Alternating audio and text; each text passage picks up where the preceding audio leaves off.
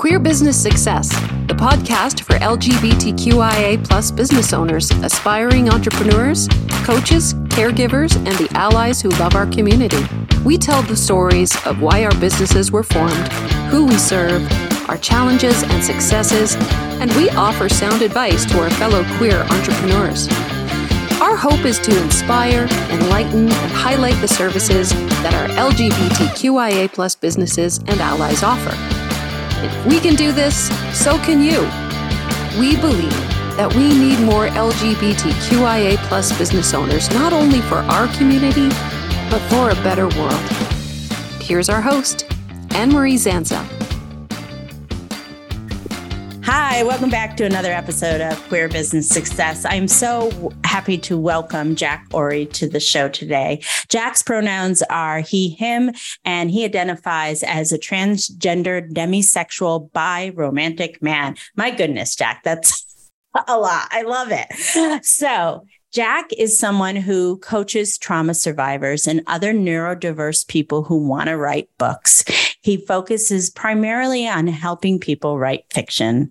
Along the way, people often discuss issues such as detaching from family disapproval. Jack, welcome to the show. Thank you for having me. I'm so glad to be here. I'm so excited to have you. Okay. I would love to hear your queer story.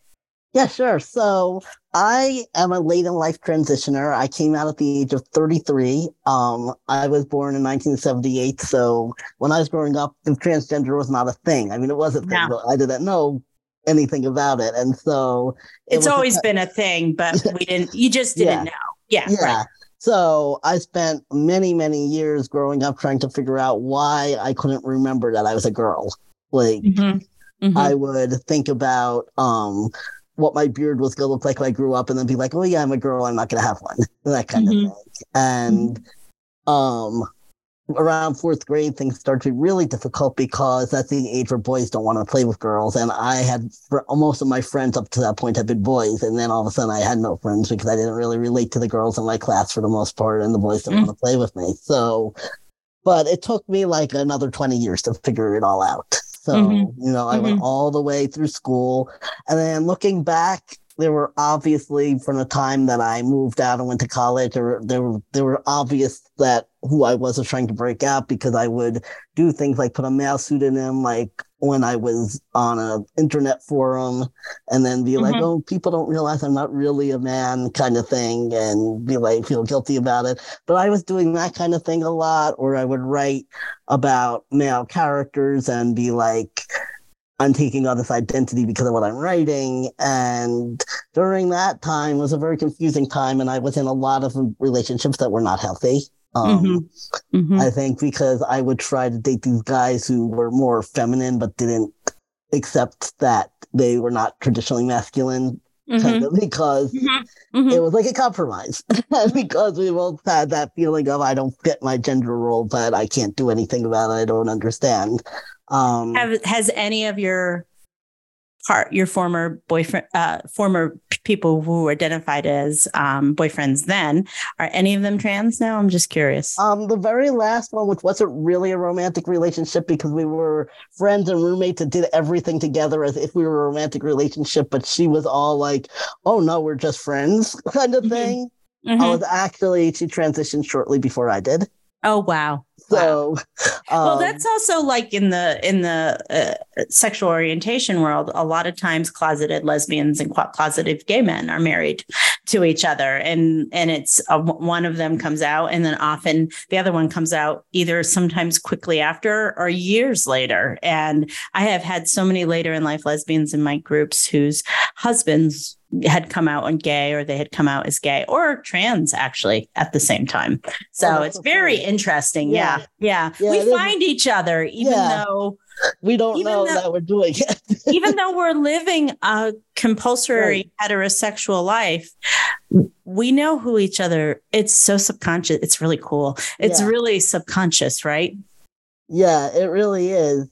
And I think it was a thing too, like where, like for me, I couldn't be like, I'm more attracted to women than men, even though I'm bi-romantic. So at the time, it was like, I was trying to be this straight woman, but I'll be with guys who are more like women kind of thing.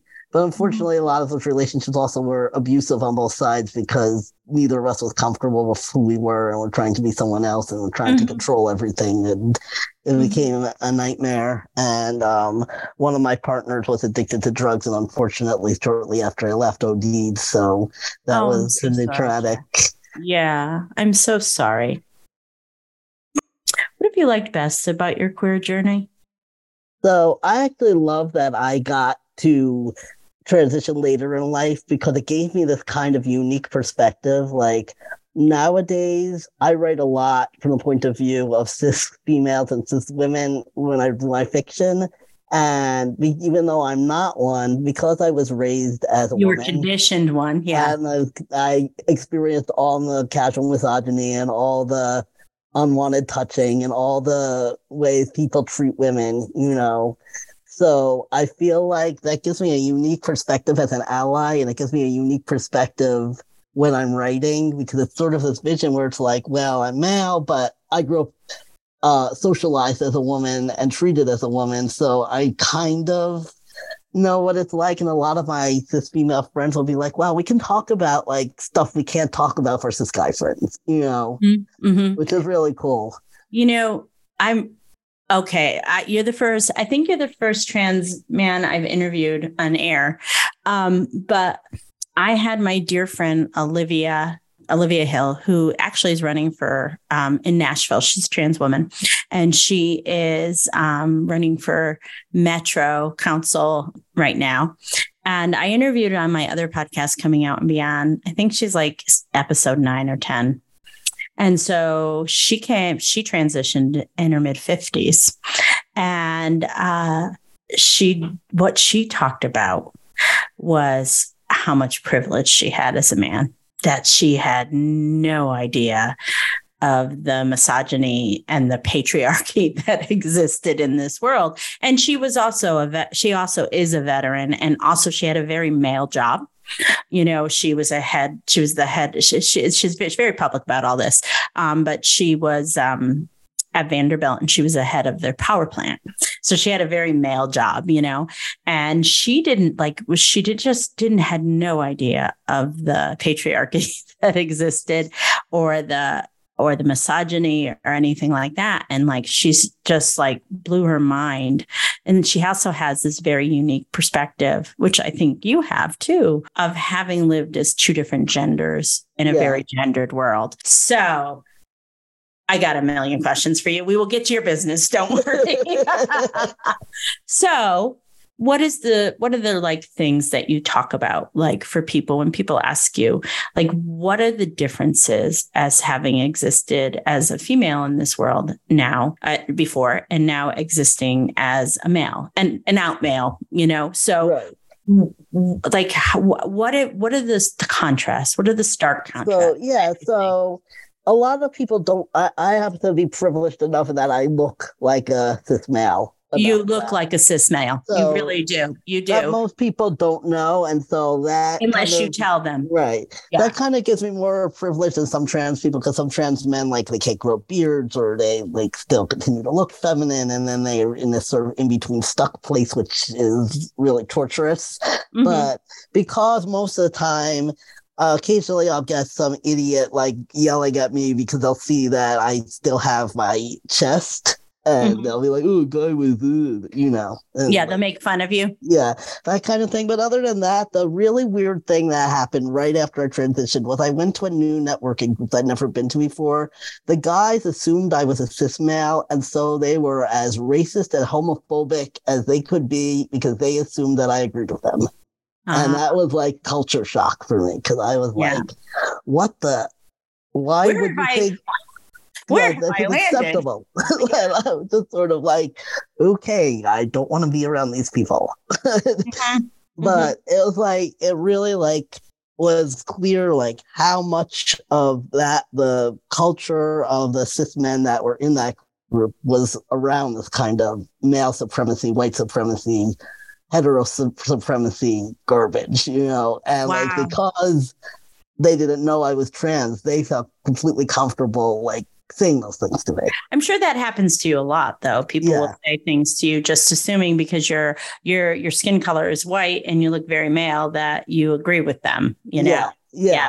Oh, yeah. How about the little stuff, like the more subtle stuff? Do you have any stories about that? Like women, for example, a lot of times people will hold doors for you and stuff like that. Well, men, they're not expected to do that. Or because someone assumes you've been acculturated as a man since you were a child, that you know exactly what you're supposed to do with things like that. Right. The expectation of your gender. Yeah. Anything like that? I mean, I'm pretty out, so most of my friends knew that I was trans. So, like, with people I know, I don't really get a lot of that. I haven't really I'm trying to think if I've gotten anything more subtle than that, because a lot of times, people will say things like what's kind of weird for me is like when people who know I'm trans will say things like, "Oh, all boys should be like this," or "All girls should be like this." My mom one time, because when my nephew was little, he had long hair, and she was like, and he played with the same toys as a girl, and she was like, "When's he going to learn he's a boy?" And I was like, "Mom, you did not have to say that." And so how was your mom and I don't know if your dad's in your life or not, but how your parents as you went through this transition, how did they do? They were supportive once they understood it. At first, they were kind of like, "Are you sure that this is really you? Maybe you're doing this because your friend is trans," that kind of thing. Because you don't have your own mind. Right, which I think is a common thing. And I think for my dad, especially because my dad is very open to it, and he's a pediatrician, so I think that he probably was thinking, how did I not see the signs of this? Kind of thing, because he was just like, "We never stopped you from wearing boys' clothes. We never told you girls had to be a certain way." And my dad is not a traditional man. Like, he does a lot of cooking, a lot of cleaning, and he's not the stereotypical cis man anyway. So it never really bothered him as long as it was something I was doing because I really wanted to and not for whatever reason he had in his head. Well, I'm glad you had a positive experience with your family. So tell me about your business. What do you do, Jack? Okay, so I do two things. I write novels for and about trauma survivors, and I help other trauma survivors and neurodivergent people who want to write books. I do coaching, which is basically, someone said to me today, it's basically like as if you had an agent or editor who is also your writing coach and mentor, which... Wow, that's a lot of hats to wear. Yeah, is I really love that description, except for with the caveat that I don't have any connections with traditional publishing houses, so I could not be your agent if that's where you wanted to go.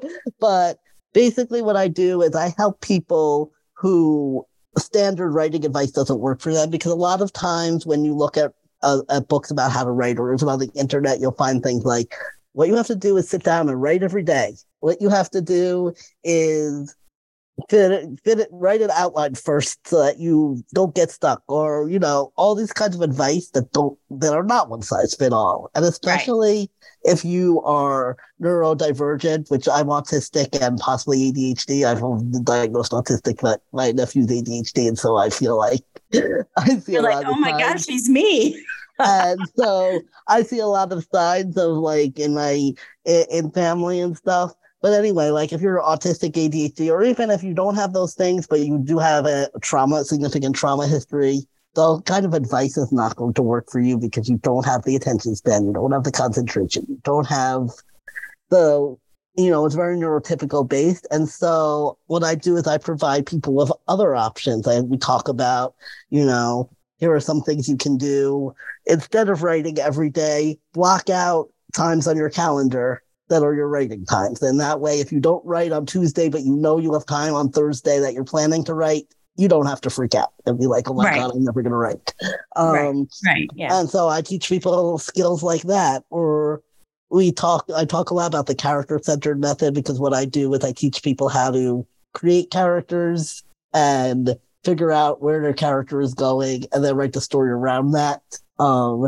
And not everyone wants to outline. So I teach people if you don't want to outline, here's the minimal planning that you can do so that you have a lot of freedom. Here's how to outline after you've written a draft, which is what I do. Get it down first and then worry about creating. What I do is I start creating an outline for what I've already written, and that usually gives me more ideas, and I go completely off and write a new draft that doesn't look anything like the old one. So I teach people all those things, and I do some group programs. I'm designing some group programs now, like some master classes around how to use the character-centered method, how to use software to help you stay organized, what tech tools you can use, how to revise, all and mindset stuff like how do you get past that feeling of, oh my God, this should go in the trash. That's a big one that a lot of writers struggle with. I also help with editing if somebody needs editing or they need somebody to just read it and give this. So I do a lot with writers, basically. Yeah, it sounds like you really do a lot of different aspects of this. That feeling of wanting to throw something in the trash, that it's not good enough. How do you work with your writers around that? So a couple of things. One, there's a little bit of hand holding sometimes, because sometimes I'll read something for them, and when I give them the positive feedback, they'll be like, "Oh, are you sure? You sure you're just not saying what I want to hear? You can tell me if it's garbage." And so going through that process and then giving them the specific praise of, when you wrote this part, it really made me feel this. Or, one of my clients recently, I had to read her slowly because some of the things she'd written really were emotionally affecting me. And so to tell you, that scene was so emotional because it's so authentic. And that's why it's really good writing. Yeah. Right? Right. Yeah. So just giving those specifics really helps, because specific praise such as this scene affected me like this is much better than, oh, this is really good, which anyone can say. It doesn't mean anything. So that's one way. And then sometimes I might look at, if I'm doing a one-on-one with somebody, I might look at the specific beliefs, what is it that makes you think this belongs in the trash? Let's look at that, I have an LMSW, so I can do, licensed master social worker. So I do have the ability to get into that kind of counseling, coaching ability. So I've worn 10 million hats. I've gone to school 4 times. You don't want to know what my student loans look like. When I read your bio, you talked about when people write that oftentimes it uncovers family trauma. Yeah. Which I think is pretty normal. I mean, especially a lot of times we write what we know, right? And so what are some of the things that you help people do with, when they, I think that I'm going to ask, my assumption would be, is that there's the people that know that they have trauma and they write about it. And, it opens up something that inside of them. And then the people who deny that they've had trauma, which there's a lot of people that deny until they realize, oh, wait a minute, this was trauma, and then all of a sudden, all kinds of things open to them for them. So how do you work with people in their writing that really discover either about their, and also trauma, as I know about trauma, is that, we may approach it one way when we're in our 20s, and then when we're in our 30s, we may approach it a totally different way. Yeah. Right. So what are some of the things that you do? Right. So it all depends on where the person's at with it. One of the things that's really important to me is helping writers learn self-care. Because when you're writing something traumatic, you can re-traumatize yourself if you're not careful. Absolutely. Yeah. You don't want to do that. So, teaching people how to recognize when they need to take a break, that they, and that goes back to the whole, you don't need to write every day, because if you're writing about something traumatic, you can't. You're going to destroy yourself if you do that. So, encouraging people to take breaks as needed, and also just talking about people about what trauma is, and making it, and identifying it, and making sure that they know that even if this didn't seem like a big deal to you at the time, or people who had worse things, that doesn't make your feelings invalid. Right. And so I think that's really important for people, because sometimes somebody will be like, well, it wasn't so bad. I mean, my parents loved me and I had a good life. I just couldn't be happy because this happened, or I couldn't Right. be happy because I was closeted, or whatever the case Mm-hmm. may Mm-hmm. be. But it wasn't so bad. It's not like I was beaten. It's not like I was thrown out of the house. And it's really important to me personally that people realize that the trauma of their personal existence does not have to be competition. When I was Right. first coming out as trans, and I was upset because my parents were not able to remember my pronoun and name, and so they were like not consistently using it. And I had somebody tell me, you should just be grateful because some parents kick their trans kids out of their house. And it was just kind of like, that's not helpful. That's Yeah. the opposite of helpful. So Yeah. I Right. try to like make clear to people that's not a thing. Right. You know? Right. Yeah. What is the biggest challenge in your business, Jack? So I think the biggest challenge is connecting with people who are in that space to write, who have both the time, the energy, and the money. Because unfortunately, a lot of people who are either neurodivergent or have trauma also Mm-hmm. are low income because they're not able to um, do what they need to do to make a lot of money. Mm-hmm. Or the circumstances of their life dictated their partner is not there, or whatever the Mm-hmm. case may be. And so that's really challenging because and that's why I've like started doing sliding scales, because a lot of times people will be like the perfect client, but they'll be like, I can't afford your fees otherwise, Mm-hmm. So Mm-hmm. I've started to try to be like more loose with that, because otherwise I'm not really helping the people I want to help. Mm-hmm. And I think and I think that it can be challenging too to find those people, because a lot of people, like you said, who have trauma don't realize it, right? Right. So like people might be like, wow, it's really cool that you're writing. I don't know if you're for me because you're talking about trauma and I don't think that's me, kind of thing. Or like, Well, I'm going to agree it with that, because when you say, oh, you've had trauma to someone, people become naturally very defensive of their upbringing and of their family.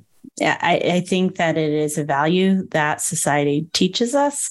So it takes a while. So for me, I usually use the word chaotic. I say, like when I describe someone who's come out later in life, a female, they often come from a chaotic background, and there's a bunch of other things too. But I use the word chaotic because if I use trauma, that shuts people down. yeah. People don't like that word. Oh yeah, and I've also Unless you're in you come from the social work right, background. I come from chaplaincy and ministry. I mean, we can throw the word trauma around all the time and not have it make us, we don't even blink. right, But for a lot of people, right. that is a scary word, right? It is. It's a scary word. Nobody wants to think that like they're quote unquote broken, which you're not if you have trauma, but No, people absolutely think not. it. People are Right. like, I'm not broken. And that's why people don't seek therapy, or they turn to substances or whatever it is that they do, because they don't want to have that feeling like something is wrong with them, which is not what the issue is. Because I always say, like, your trauma responses are not a unhealthy response. It's a healthy response to like a crazy environment. Mm-hmm. Like, with all this chaos that you're in, of course you're gonna act that way. Like, it makes sense. So Well, yeah. I mean, for years, I always had a lot of shame that I did a lot of drugs right after high school for about 3 or 4 years. I didn't go to college right away. I didn't go to college till I was 22. I went for a year and then I didn't go back until I was 22. And I always had a lot of shame about that. And then I don't know, I got older and I'm like, my goodness, my dad was an raging alcoholic my whole childhood. right, That's how I was taught. right. I mean, I almost had like a preordained way of dealing with things. And, and here's my trauma speaking right now. My dad stopped drinking when I was 18 and was sober for 25 years, but the damage was done at that point. Right. And it's like I have since then given myself a tremendous amount of grace around that, because I was like, well, and also it was really, really normal for a lot of kids to be like that, but not in the world that I came from, where everybody goes to college, everybody does this and everybody does that. And right. I didn't. I didn't go until I was, older. And then I went like a rocket because I was ready to get it over with, Right. I can relate to that because my older brother didn't go right away. And so there was this double pressure on me because it's like, oh my God, your brother's so smart and he didn't go to college. Well, you'd better go because we can't have two kids especially with a father with an advanced degree. I don't know if your mother had one too, but your dad had an advanced degree. And so there's probably a lot of pressure. Yeah. You and your brother to do, to go to school, Yeah.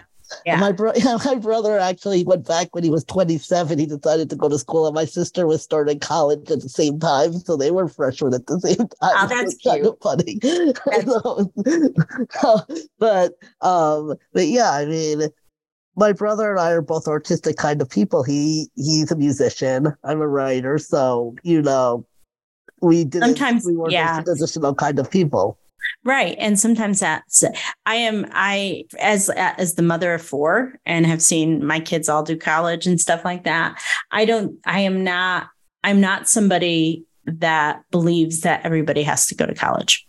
Yeah, I just don't. Not either. No. I just don't. And it's not for everybody. And there's certain professions that definitely don't need a college degree. And my sister always says too, like she talks about how she was 17 when she graduated high school. It was like she decided to go to the college she went to because it was in a warm area where she could get a tan. And she was like, great reason to choose a school. This is why 17-year-olds should not be making these kinds of decisions. Well, yeah, my third child went to Florida, so I get that. So tell me, what's the thing are you most proud of, Jack? So I'm really proud of 2 things. One is that on my novel, Reinventing Hannah, I have reviews from people on Amazon and Goodreads that are like, this book really helped me with my own healing journey. So that feels really good because that's who I wrote it for. What is Reinventing? Can you tell me what Reinventing Hannah's about? So Reinventing Hannah is about a 16-year-old girl who becomes a survivor of a drug-facilitated sexual assault. So she goes, she's like a straight arrow kid who doesn't break the rules because she's like, but that's not who she really is. She's just like, she doesn't want to be like her mom, who's bipolar. So she tries to be like this perfect kid. And then she goes to a frat party type situation because her friend is going and she wants to watch her friend back. And she's the one who ends up getting assaulted. And afterwards, she goes on this transformative journey where she stops being this quiet girl that everyone calls Mouse and starts being who she really is. She starts dating the guy that she wants to date that her friends don't approve of, and she starts eventually talking about what happened to her. And she ends up going on this journey where she ends up becoming an advocate who is talking about what's going on and like trying to help other survivors and it's more or less, it's mostly about the underlying theme is she's becoming more authentic. She's becoming more who she is. And I think it's interesting too, is it's like a lot of people assume it's about a trans girl because I'm trans. Yeah, of course, because that's the only thing you can write about, right, Jack? Because Reinventing Hannah, they assume it's somebody transitioning.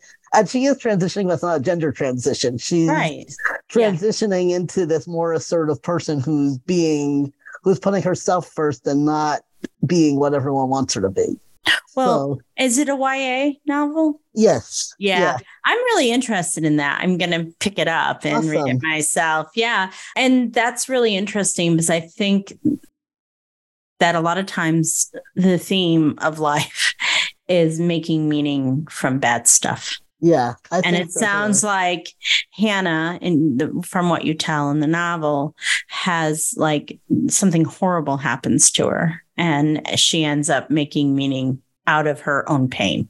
Yeah. It's really that's definitely what it is. And I wanted to do that because I read a lot of YA novels that are about sexual assault and they're wonderful books. However, they follow this formula where it's like, the survivor has this horrible thing happen. They don't tell anyone. They self-destruct for 300 pages. Then they tell someone and they feel better. The end. Yeah. I was like, I'm tired of that. I want to write something about somebody who's not doing that. That's not the only way that it affects people. Well, yeah. And it's also still the message is you should be, the message is, there's 2 messages. One message is that you should be quiet when stuff happens to you. And then, I mean, I guess the message but there is not everybody's quiet when something bad happens to them. Right. That's the thing. Sometimes people are like, wait a minute, this was wrong. This should not have happened to me. Yeah. Don't make me responsible for being victimized. Right. And I think like these other books, I think their message is intended to be empowering because when the person finally speaks up, it helps. Mm-hmm. But it's like that's at the end of the book, and I'm like, wait, what happened after they speak up? Yeah, like, that's the story I wanted to tell. Yeah, so like that sounds really cool. That sounds like a really great book. I'd love to read it. Awesome. So yeah. So I guess my what's your one piece of advice question would be for you, Jack, is you're a very beginning writer. Like you think you have a story to tell. What would be your one piece of advice to someone who is like, I know I have a story to tell. I just don't know how to do it. So my one piece of advice is just start somewhere because you can't edit a blank page. So, write down, like, even if you're just writing a character sketch or writing down the idea of the story, or you're writing down, this story is about this happens to this person. That's all your idea is. Start, jump in, like experiment. Don't be afraid to make a mess. Mm-hmm. You can always clean it up later. And really, my book started that way. Like I was sitting, so I don't even remember where I was at a writer's conference, I think, and I was listening to a speech. All of a sudden, I had this idea pop into my head. Teenage girl deals with being sexually assaulted on Halloween. And that was the whole idea. And my first few drafts were not the book that it is now. Yeah.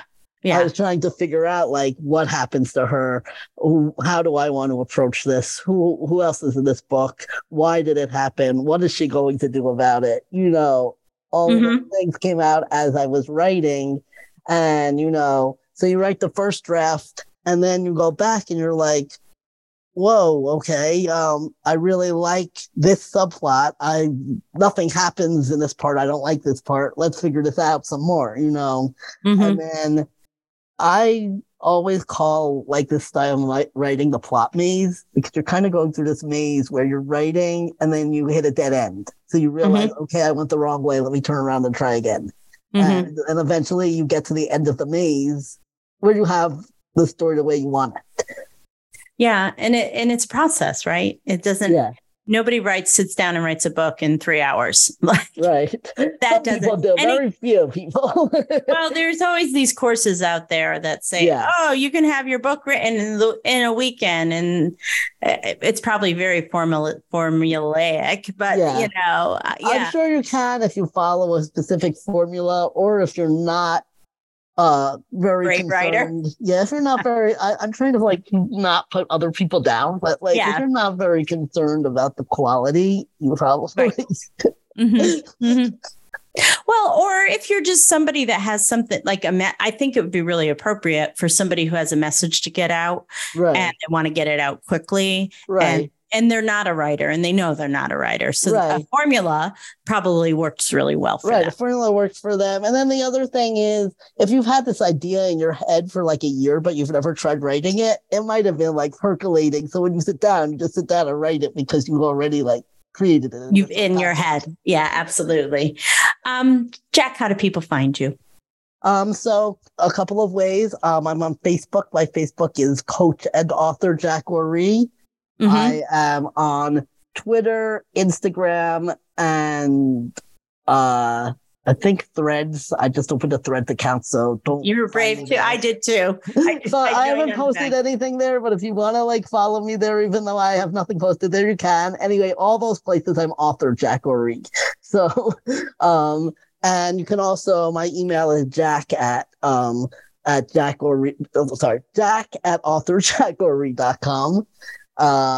So any of those places, and my website is authorjackory.com. Like, so it's all pretty consistent, except for Facebook. I stuck in the coach and author instead of author. So just author. Every place else is just author Jack Ory. All right, author Jack Ory. It was so nice talking to you on the show today. Thank you so much for being here. Thank you for having me. This was great. You've been listening to Queer Business Success, the podcast that highlights LGBTQIA plus businesses. New episodes are published regularly on Spotify, Apple Podcasts, Google Podcasts, and other listening platforms.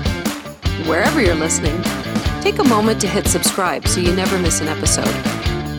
Are you an entrepreneur who's also queer? Want to share some of your wisdom and experience with the rest of us? We'd love to have you on the show. Just click the link in the show notes to apply to be a guest. Until next time, queer friends and allies, keep taking care of business.